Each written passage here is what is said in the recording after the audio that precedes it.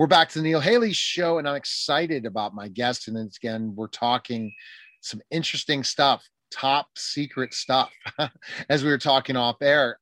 Author Crispin Boyer from National Geographic Kids. Top secret. How are you, Crispin? Thanks for stopping by.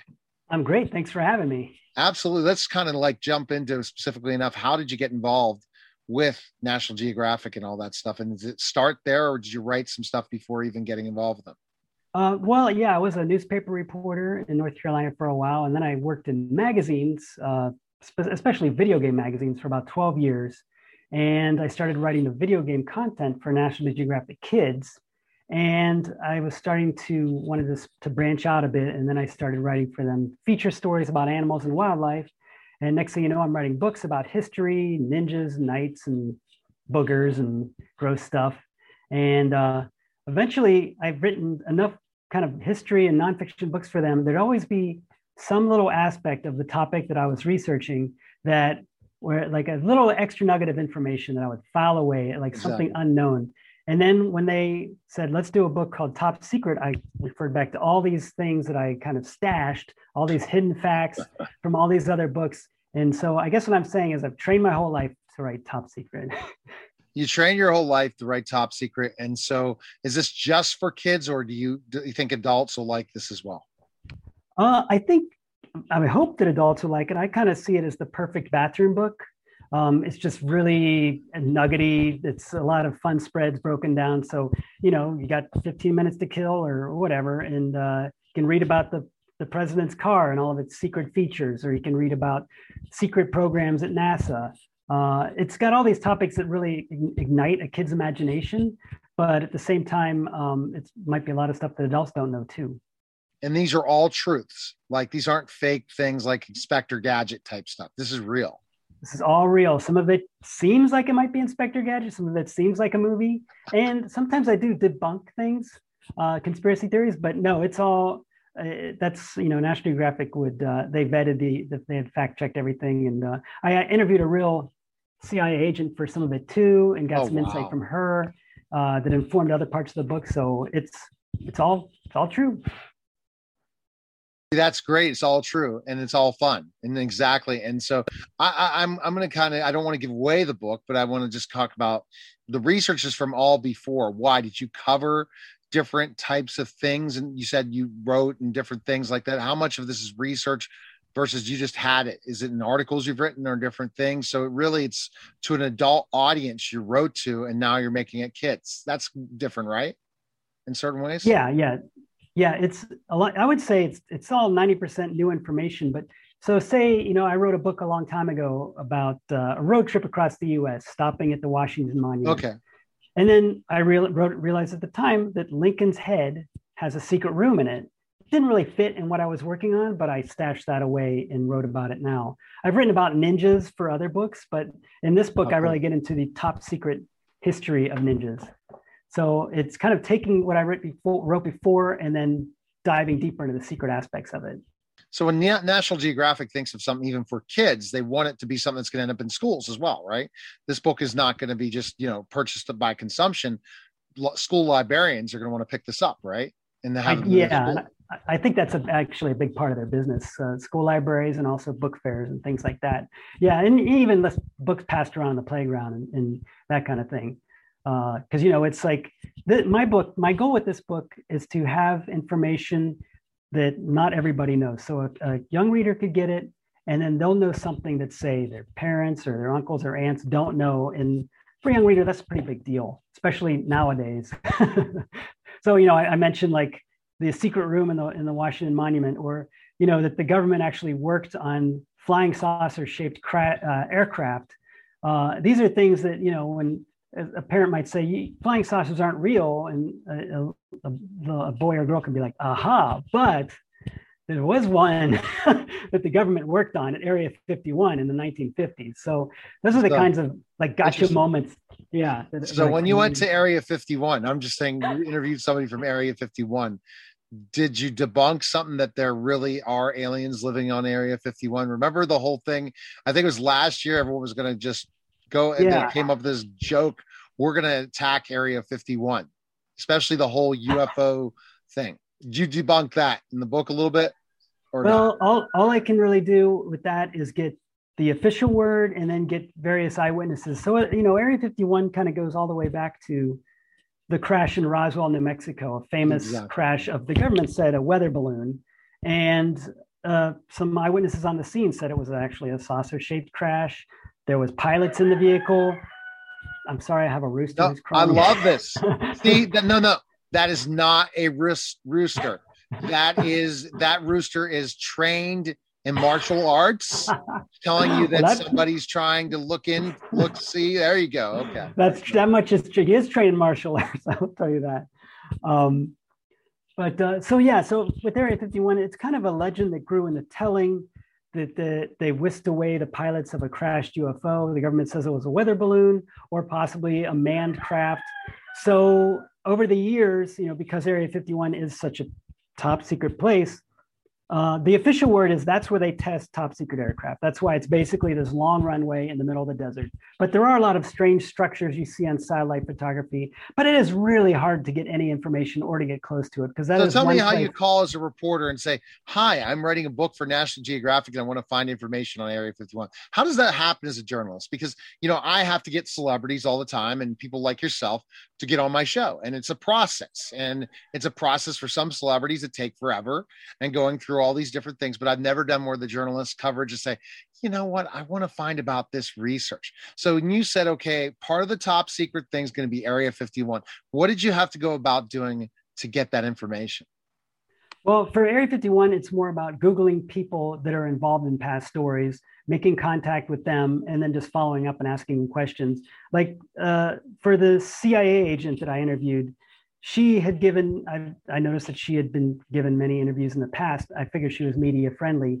And sometimes it's about other people want to promote a book too. So you mentioned their book that whenever you interview them. So, with the Area 51, it wasn't a rich vein because it is such a top secret location that it ended up being a lot of kind of previously reported stories, because there's a lot of dead ends when it comes to something like that. Exactly. But whenever I talked to the CIA agent, she provided information that was on the record for the interview in the book. She provided information that was for background that informed other parts of the book that I couldn't say that she provided. So it was a bit of like the reader facing information, and then the other was just like when I had information in there about the lifestyle of a spy that she couldn't necessarily divulge from her public persona, but I could use it to inform the reader that, basically spies live this life of a lie, and it's very difficult, and it's not as exciting as like a James Bond film, right, but it's just as dangerous, and that was a big part of it too, is kind of debunking the myths that movies portray in terms of government cover-ups and spies like James Bond, or TV shows like Alias. Like they always portray spies as these incredibly attractive, fit right, individuals who know mixed martial arts and drive fast cars and jump out of helicopters. But honestly, if that happens to a spy, if they get into a fight or have to jump off a building or run from a fireball, then they've totally screwed up their mission and are probably going to get fired and probably at the very least captured, because spies just want to blend in. They just want to disappear. Exactly. No, they do for sure. So how much fact checking, once you did all the research, the great fact checkers, editors, that was probably an interesting process, because I know this for writing as the sports category director for Podcast Magazine. When I do my interviews, like with you, I'll go back and I have to send it to my editor, and then the fact checking starts. Yeah. And boy, oh boy, but I couldn't imagine a book, especially this book. Yeah, well, it's a process I'm pretty used to with them because they have a really good fact checking department, and most of my books are nonfiction, so they're all fact. So you've written, how many books have you written with National Geographic? Oh gosh, probably about 25 at this point. 25. Yeah, I've been writing for them since 2008, so they keep me pretty busy, which is great. But yeah, so just you know what I'm talking about. You get it back with all of these notes in the margins, queries. Yeah. The whole thing where you have to view it on a certain thing and say asking these questions, and you have to go back. Oh, I understand exactly. Yeah, and they contact the people that I talk to just to verify everything, and but it's pretty. I mean, It's not a fun process, but it's a necessary process. And it's ultimately, it makes everything better, and it's not that stressful. I mean, it just keeps me on my toes. Yeah. And as a writer, what would you rate your writing? I mean, because you're creative, you're a good researcher. But for people out there that might not be the greatest writer, but yet are very creative and can create a good story and can do a book like this, do you discourage them, or do you say hire a good editor if they want to be where you end up today? Definitely get a good editor, get someone who's honest. That you need, that's, as you know, as a sports writer, you need another pair of eyes to look over things. I sure as heck never thought I'd call myself a writer, Crispin. I am a communicator. I'm a talker. That's why I love Clubhouse. Communicator. Because I go on Clubhouse and I'm a journalist in that way with my voice. And hopefully everything turns to voice someday. Then I'll be in good shape, right? No more writing words.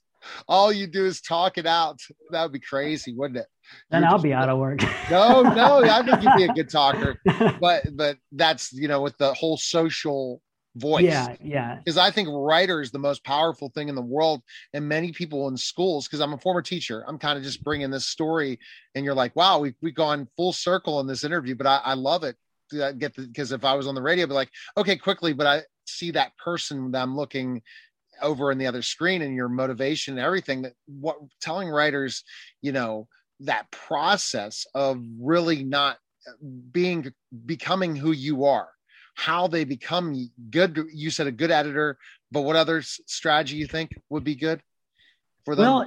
Well, reading a lot, because a good writer reads a lot. You get a lot of insight. Really? Okay. I would say that's the number one. And actually, when I'm not writing, I'm reading, and I try and always be reading. It just keeps, fresh ideas in your mind. Really just being concise. That's the biggest trick, especially when you're writing for a younger audience, because kids have, they've got all these things competing for their attention: video games, movies, TV. So a book, getting them to sit down and read a book's kind of a big ask right now. Right. So it's almost like bite size compared to the other writers of other books where it's very detailed. You have to get to the point quickly. Yeah, exactly. And just using a lot of examples that are relatable to the reader.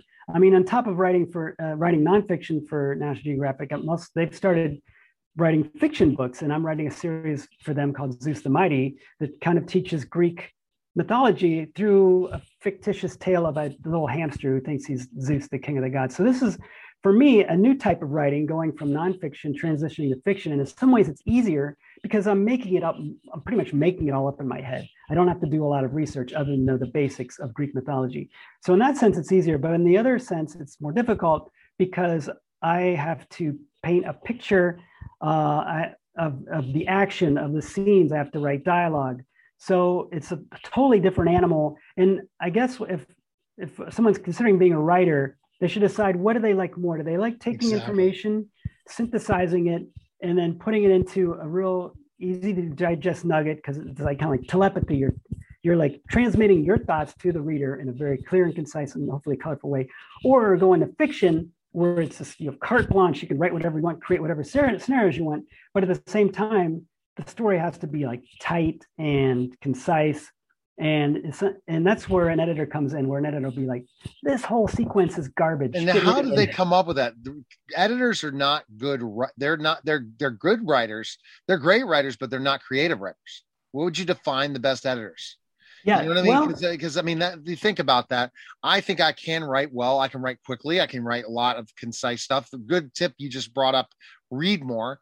And now I'll have more time to read, and I'm just going to read stuff in my craft, because I try to become this insider in every area of my full 360 marketing business. So I understand from social media what's new with Instagram, all those different things.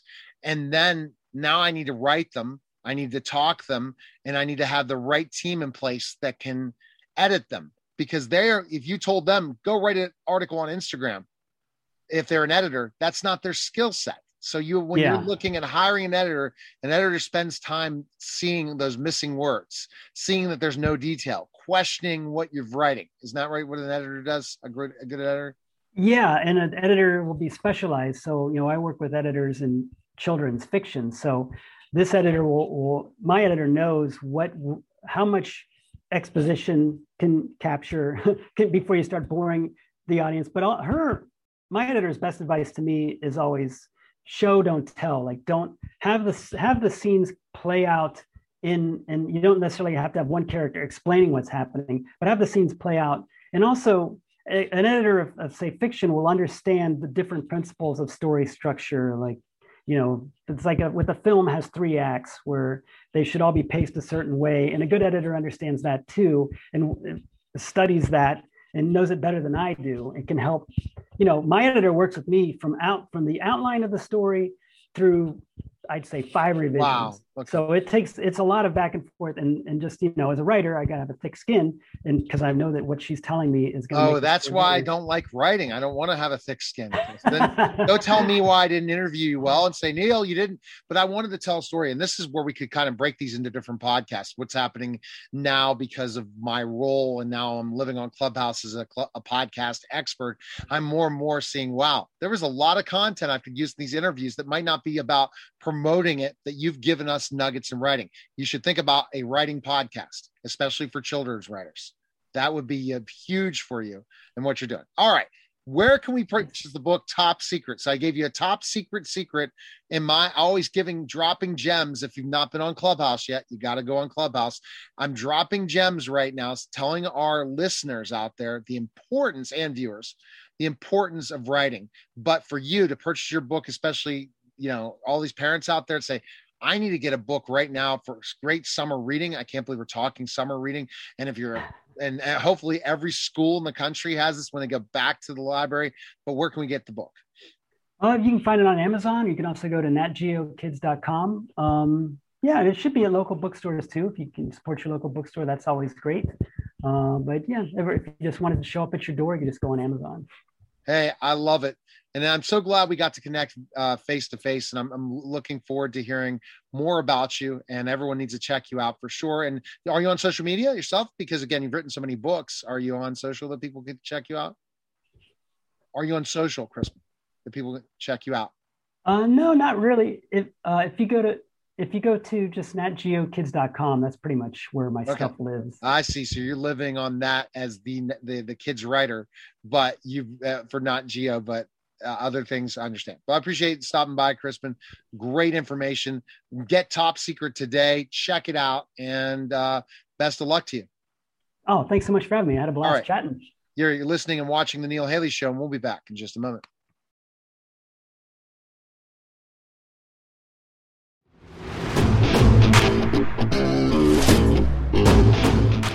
Neil Haley here. Lensec has been a sponsor of the Neil Haley Show and Total Media Network for around 1.5 years, and I wanted to tell you a little bit about Lensec.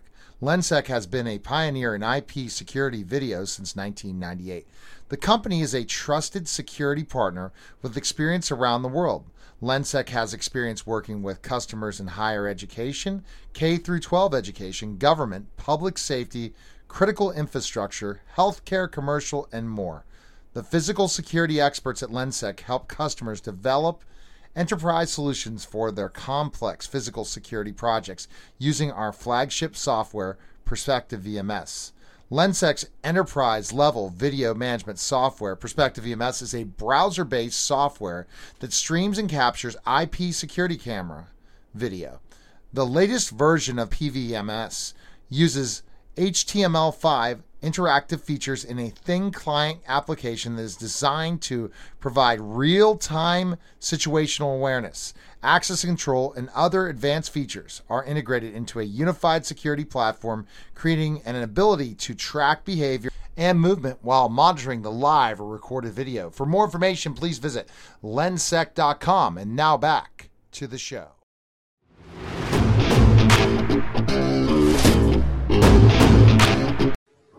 Hi, everyone, and welcome to the special simulcast of Freedom from Rejection, Truth, Trust Below the Surface, and the Neil Haley Show. And I'm excited to welcome to the program Reverend Wynn Henderson, MD. Wynn, how are you? I'm doing good this morning, Neil. You? Hey, I'm doing great. It's spring, and let's just keep going, right? It's getting warmer, and exciting time being in this part of April for sure.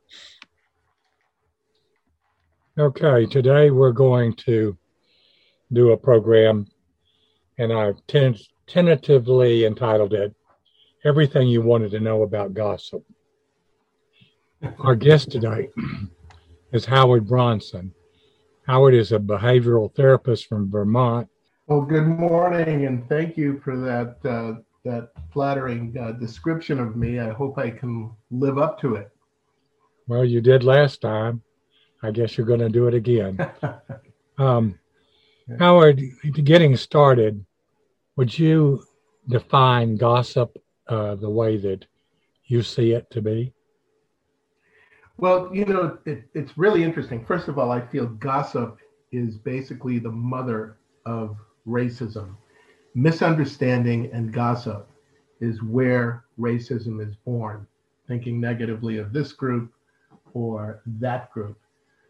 So when you look for dictionary definitions of gossip, this is really interesting. They'll talk about secrets and the sharing of secrets, or the intimate sharing of information about another person. What they tend to leave out is that most of these secrets, most of these things people say behind your back are false. Because if they were true, people wouldn't be saying them behind your back. So gossip is dangerous. We know that gossip can cause people to kill themselves.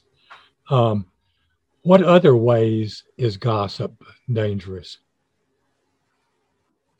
Well, I think that, I came up with this adage which is, if politicians built airplanes, nobody would fly.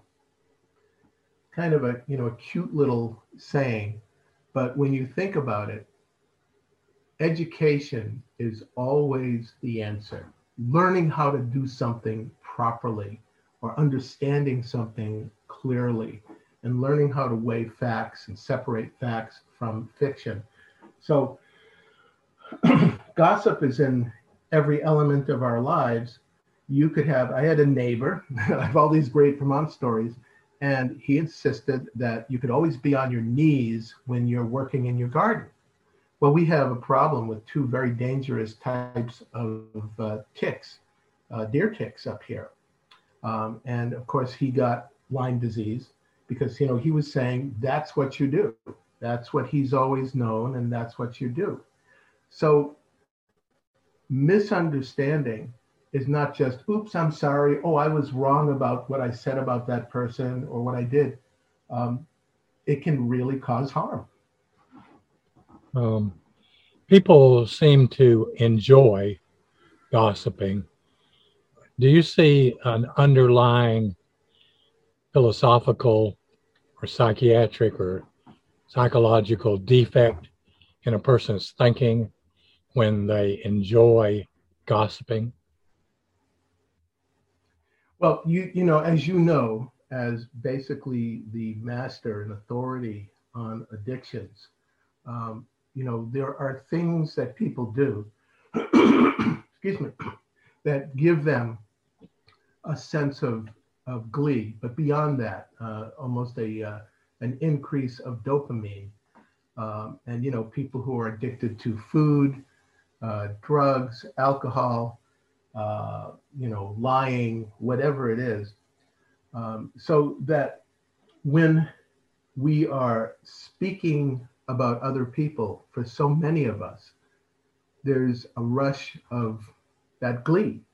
You could almost argue there's somewhat of a dopamine rush from some people where they're saying, they're talking about someone else and they feel this sense of satisfaction. I got it out there. I put it out there. Years ago in Boston, in the severe local Boston male political races, the opponents used to send people on subways, on the MTAs, to start gossip and to start rumors, because this also involves rumors about their opponents. And in a matter of hours, those rumors would spread all over Boston. So what we need to teach people how to do is say, wait a minute, is this true? Can you prove it? would you say that a good caveat would be, if you can't prove it, don't say it? Well, I think, the thing is, it's like so tempting when we are, it's like when you and I are writing a book and the vessel of our information fills up, you've got to like pour out that vessel. You've got to like share that information. And when we have something about someone else or something on someone else, it's so hard to not say something. But, if we're respectful people, we might find different ways to say that. Like, does Joe, really have contagious poison ivy or whatever? There are ways, without asserting that it's true. Again, we go back to wonder and the question. So you can stop the malicious gossip. Anybody can, if you find that you're just talking about someone else. And what happens to me when, I'm with a group of people and someone says, did you hear that, Jim gained 20? And I try as hard as I can to go, wait, Jim's not here. Stop. Don't say that. See, Howard, that's really elsewhere. Howard, that's really hard to just do that in a conversation with somebody. No question, because what I'm looking to do is affect our DNA. I'm looking to change the way we look at ourselves and look at each other. We are, there's the debate, are we a racist country? Yes, we are an extremely racist country, very exclusive, the country clubs, the circles. So everybody has their own clique. That is so deeply unhealthy. And what I'm looking to do is basically, my goal is to end racism, not to say, let's do marches and put up signs and say racism, racism, racism. No, we need to look at our behavior, look at the way that we look at each other. And like I said in our last interview, with the Me Too movement and sexual harassment in the workplace has changed markedly from these very public trials and very public reports over the past few years. It's helped to change men's consciousness and some women, for the better. We can do the same with racism if we stop simply talking about it and we start really looking at ourselves and our own subconsciousness, our own subconscious, and say, wait a minute, am I a racist? I need to take a look at this. How do you answer that question personally? Am I a racist? Right. Yes. And it's not that I anti any group. Of course, I'm against groups that want to cause harm to people or, are not supportive of minorities. But we all have presumptions. We all have prejudices. We couldn't walk out of the house or drive a car if we didn't have basic understandings. The key is to have healthy understandings and to take a second look at the way we're treating people. I mean, we support a few very impoverished, struggling neighbors, and we give away 10% on average, sometimes 5%, but usually about 10% of our belongings, or sometimes we help them with projects. And I was helping these people, but inside I was kind of looking down at them, thinking, why are they struggling like this? They're able-bodied and, but the fact that we look down at people, sometimes that suppresses them. And sometimes how we look at someone affects the way they look at themselves. So, what we need to do is take a look at ourselves. We need to believe in the best of ourselves. And we need to treat people, we need to level the playing field, give everybody an opportunity to develop their best capabilities and their best gifts. Let's get back. We talked about addiction a minute or two ago. And as you know, I've been helping people get rid of and cure their addictive behaviors. I want to talk about that in this sense. Is gossip an addiction?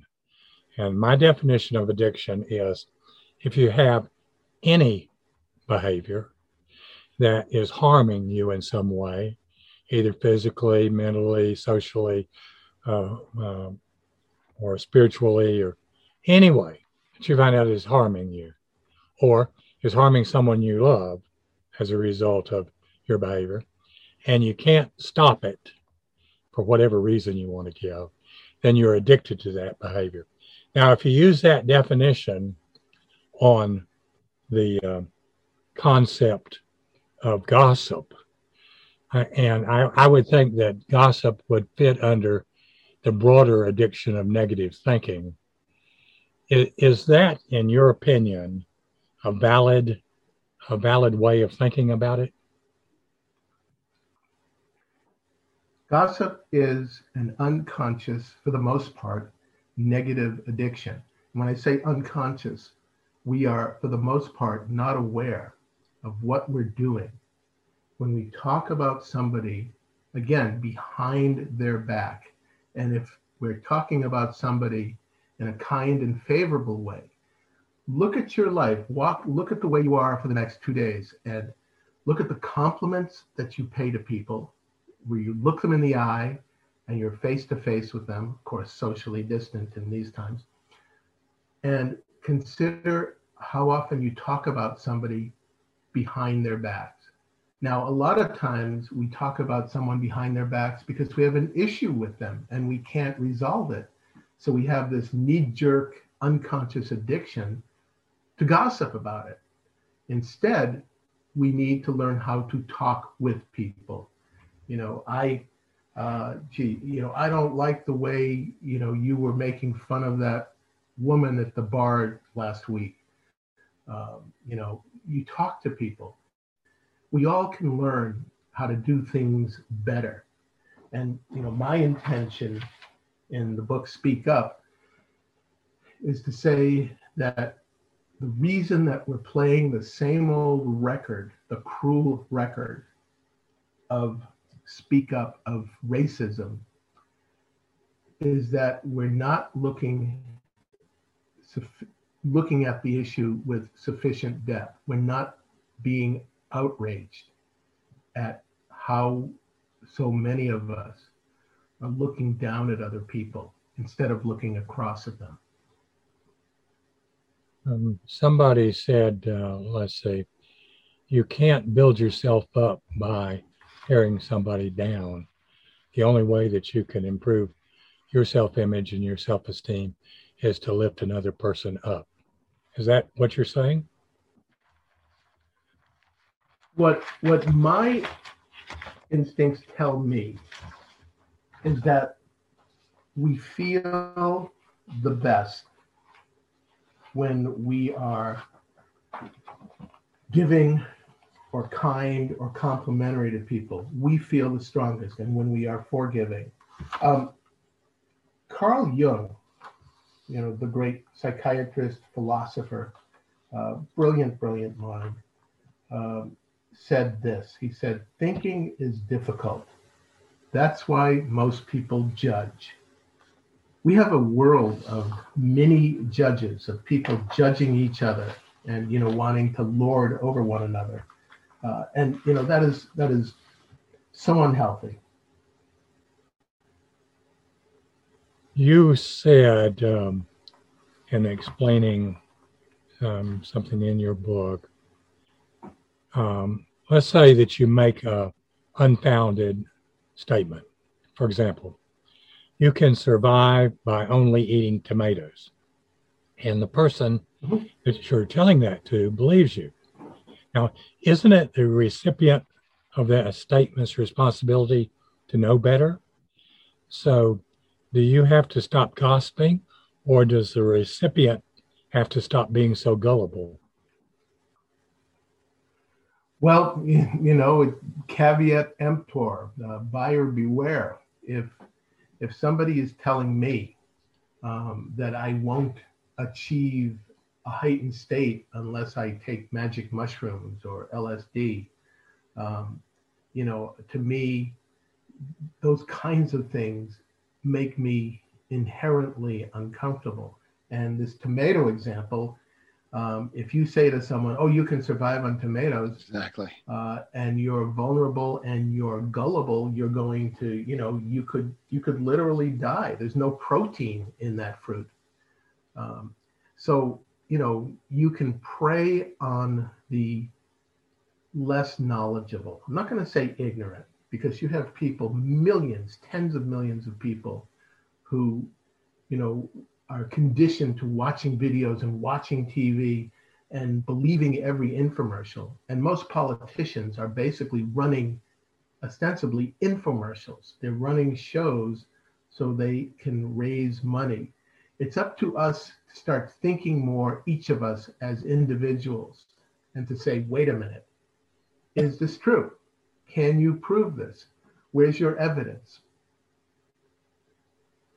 Yes. Yes. So I guess, Howard, where do we go from gossip? What do we do? Where do we go? What do we do? When somebody gossips, when somebody starts to say, I heard about, this party or that party, we need to stand up and we need to speak up and we need to say, wait a minute, that person's not here. That's not fair. It's like setting them up for trial without letting them defend themselves. We need to understand how weak this is. Now, look, our humor from what it was 100 years ago with the Three Stooges and the Marx Brothers, and, has changed markedly. It used to be, and stereotyping African Americans and, other people of color, that was the humor. We can see a society, we can measure the tenor of a society by virtue of its humor. So it changes everything. Humor stretches how much we're going to take, how much we'll tolerate, but it also makes fun and kind of compels us to evolve. So in the changes are subtle but definite.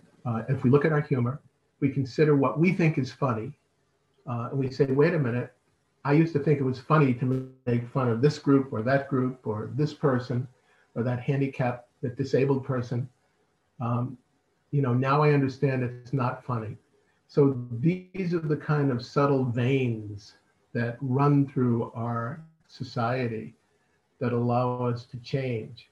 And when we hear newscasts, and especially in newscasts or alleged newscasts, making outlandish claims and statements about individuals without any evidence, or with, again, ridiculous rationalization, but no real basis in fact, there are people that eat that up and go, oh yeah, the guy I don't like is, sleeps with his cats and, blah, blah, blah. So we need, as a society, to wake up, start thinking about what our true purpose is as an individual, why we're here, and what we can do to help heal this earth, not to add to the harm of it and not to make people enemies, but to figure out how we can work together and build the right teams of people that can help advance worthy causes. Howard, let's take a personal question here. In your town, what do people think of you, and have you been the target of negative gossip, and how have you dealt with that?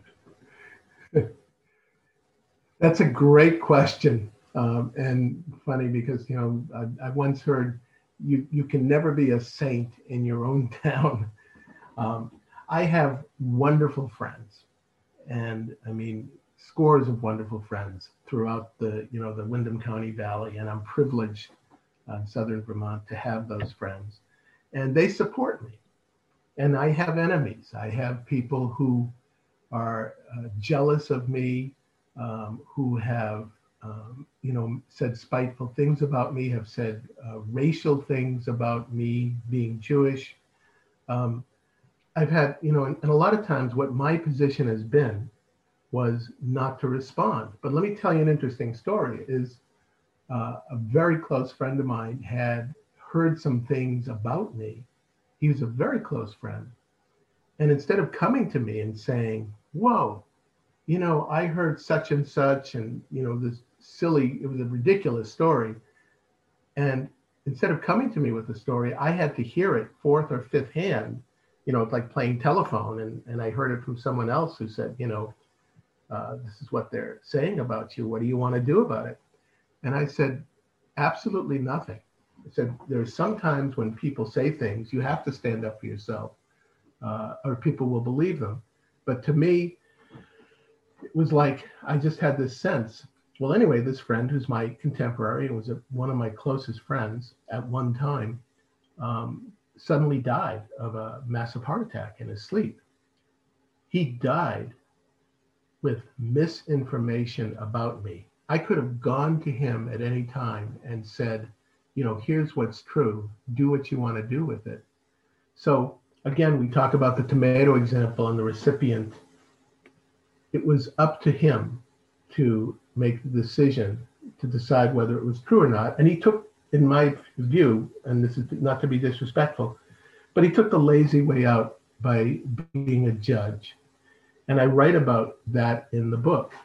Just tell your truth, do the best you can. And in your little town, you're kind to people. I said in the last interview, I changed a tire for a family in the raging blizzard about 7 weeks ago. It was freezing out there and they were really stuck and the kids were crying. And, and I changed the tire and I helped the guy out. I got him out, made sure he was okay, followed him home. I didn't ask about his beliefs, his religious beliefs, or his politics. You just help your neighbor.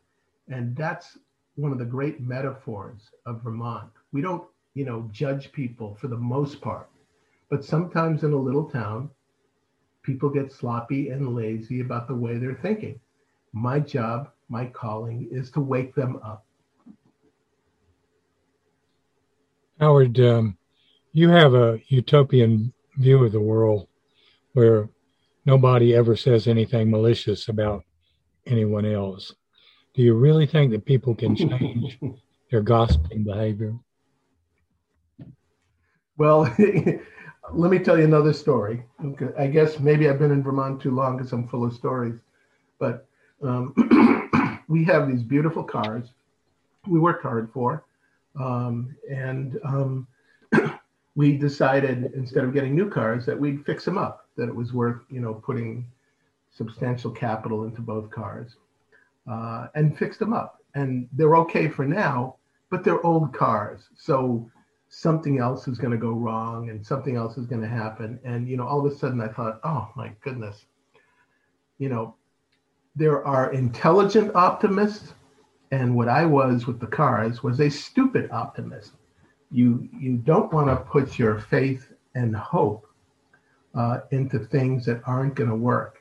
But I think what we need to raise our sense of utopia or utopianism, I guess, in each of us, of what would make this a better world. Is this a better world because someone's taking drugs every day or drinking or having dealing with a sexual addiction or not getting along with their family? Are they making a better world? Or could they look at their purpose and what they were born to do and help people in some way? So my utopia, my optimism about this world is an intelligent optimism. I've seen how we can evolve. I've seen how we can do better. I've also seen in this world, around the world, how one bad leader, I have friends in Myanmar, I have friends in Russia, how one untoward leader can create an entire society of people living in suppression and fear, where all they really have is their art and their poetry. We are born to live freely, to breathe freely. We do that by learning to be kind to each other, and by finding and selecting, God willing, good leaders who are in our corner, who are supporting our quest to be true, contributive individuals. We've been talking with Howard Bronson today. His book is called Speak Up, and I can recommend this book highly. There's more good stuff in it that you can get out of it than any amount of money could buy you. So I would recommend you get a copy. Howard, how about a short infomercial on your book? Well, as you know, when books, we think a lot about a book. And as I was saying earlier, the vessel fills up. And I was thinking that we each know stuff. And I know stuff about racism because I've been picked on, when I was a little one. I was dyslexic. I had a hand defect. I couldn't throw a ball. I was uncoordinated.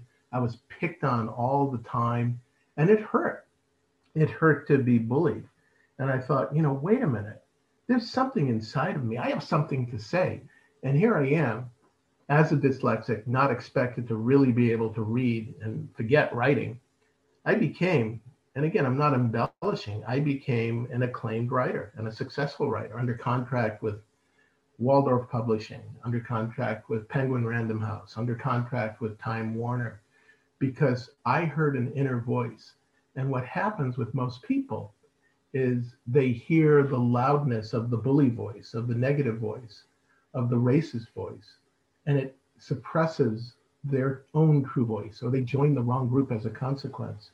What I'm saying is speak up for righteousness, speak up for fairness to your fellow human being. Let's make that change, and we can really begin to evolve again as a society. See the haters as haters. See the people who are for humanity as decent people. Take a second look at your life. Read Speak Up. It's designed for people to wake them up to the issues of unconscious racism and what they can do to lead healthy, productive, meaningful lives. So, Howard, your book is available on Amazon.com. Do you want people to go to your website? Yeah, it's available on Amazon. If you want to learn more, because as you know, I have 7 books out this year and my wrists are killing me. I'm sure you've been through that. If you go to my website at freeenterprisesolutions.com, that's freeenterprisesolutions.com. It describes everything that we're doing and each book, and then whatever book you want to buy. And please, you'll see the books. We've got a marriage book. We have a book about stumbling, which I think you and I might talk about next week. We have an entrepreneurial book that is second to none, and the others. So many I can't even remember. But I put my heart into each book, and you know what that's like. You write a book, you empty out your knowledge in that book, and then you've got to take a few weeks and just kind of regenerate. So again, freeenterprisesolutions.com. Thank you, Howard. Neil. Oh yeah. Any parting comment before? I would just add is the whole thing with gossip. That Howard's so right. Anytime you get yourself into gossip, you're going to get yourself into trouble. And if you're gossiping as just to bring out information that you don't have any truth in, all you're doing is leading to more people to gossip. So Howard, if they could take your perspective, they have a much better life for sure in so many ways than dealing with it. Because once we gossip, we stress more about things. We don't feel happy, and we bring ourselves down as well, Howard, through gossip. Right. So I had a client, I'll just quickly say, who was very severe bipolar and would have almost Tourette's-like outbursts. that were very assaultive. And so what I had her do when she was feeling this coming on and she'd feel her voice change and all the storm warnings were there, as I'd say, just say these two words to yourself over and over again. Be kind, be kind, be kind. And this is what I'm saying to people out there. I'm not, completely just a hippie from the 60s. I am an advocate for kindness and fairness. We have gone off course over the past several years. We have put financial interests way above the interest of the individual. We need to get back on course. And it's knocked a lot of us off our paths. We need to get back on those paths. Thank you, Howard. Closing then, it's been my pleasure to have you listening to the show today. It's my sincerest desire for you to get something from it that will make your life richer, fuller, and in this time of the coronavirus pandemic, safer. I am Reverend Wynn Henderson. As an ordained Christian minister and a retired medical doctor, I have a dual perspective to bring you content to solve freedom from addiction, share your mission, and truth just below the surface is the longest running, single hosted and produced, spiritually based radio, internet talk show in America. It has been continuously running for over 20 years. And I introduce you to celebrities and non-celebrities alike who have something to say about the disease of addiction in its 30 plus different forms and about the importance of finding your mission or purpose in life and then acting on it. My mission or purpose is to spread a message that there is a cure for all addictive behaviors. And this is a spiritual cure. And the treatment program is profiled in my book, Freedom from Addiction 3. It's available on Amazon and wherever books are sold. And if you meet 3 simple criteria, everybody gets well. I have 2 free resources where you can start your journey. The link to my podcast is www.freedomfromaddiction.libsyn.com. Spell Libsyn, L-I-B as in boy, S-Y-N, no caps, no spaces.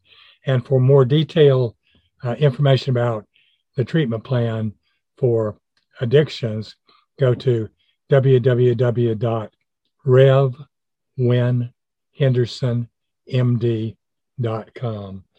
And that's the program for today, Howard and Neil, and hope everybody has a good rest of the day. Yeah, absolutely. Okay, guys, that was, again, Freedom from Addiction, Truth, Gospel, Love, Service, and the Neil Haley Show. Take care, everyone.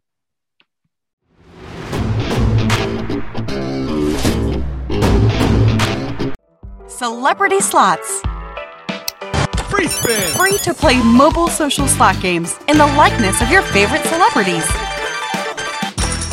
Making money. Spin to win celebrity experiences through sweepstakes. Free to download, free to play. Yeah, baby. What are you waiting for? Win meet and greets, celebrity merchandise, gift cards, and more. Download Celebrity Slots today.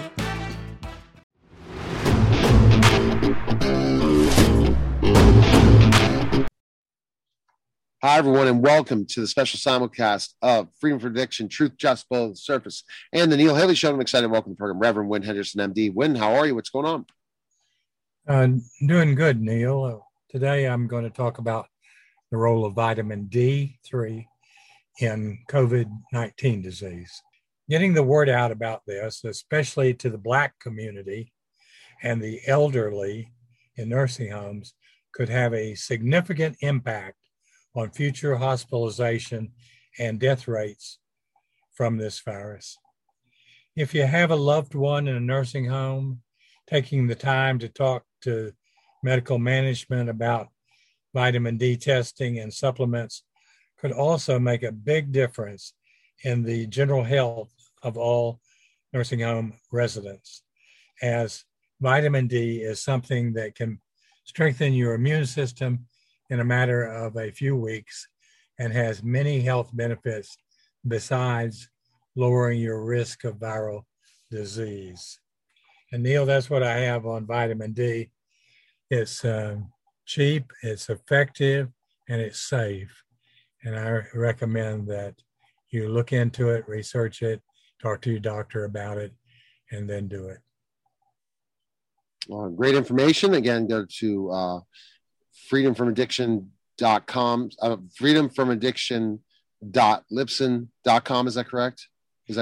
Yeah, it's freedomfromaddiction.libsyn, L-I-B as in boy, SYN.com. And you can pick up this and all our other podcasts. Excellent. Okay. Well, appreciate you coming by. You're listening to the Neil Haley Show, special simulcast with Freedom from Addiction, Truth Just Below the Surface. And we'll be back in just a moment.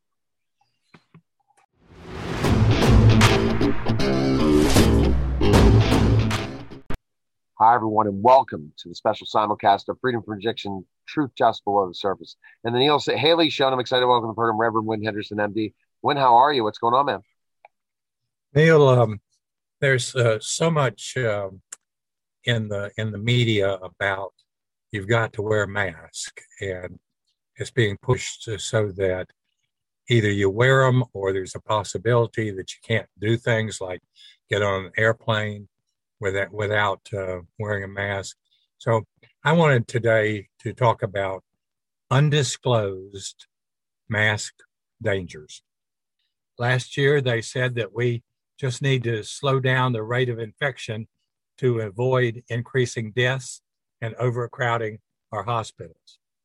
How do we go from that to now having to wear a mask everywhere the virus has been eliminated, even though the vast majority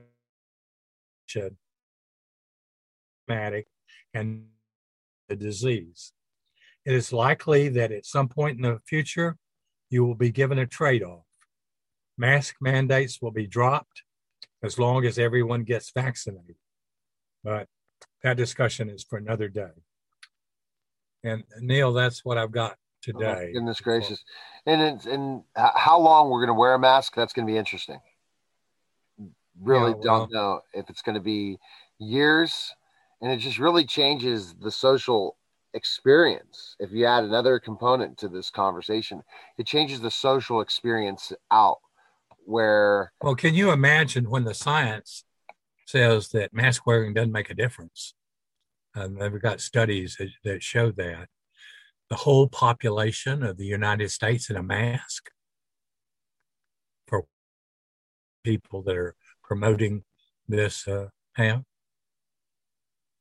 It's crazy, man. It's crazy. All right. I think it's crazy. I don't understand it.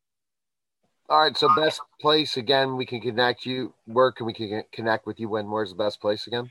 Well, my free podcast is www.freedomfromaddiction.libsyn.com. And you spell Libsyn as in boy, SYN. If you have any questions about addictive behaviors that you might have, and there's over 30 of them, then go to my website, www.revwynhendersonmd.com. All right, guys. That was, again, Freedom from Addiction, Truth Just Below the Surface, the Neil Haley Show. Take care, guys.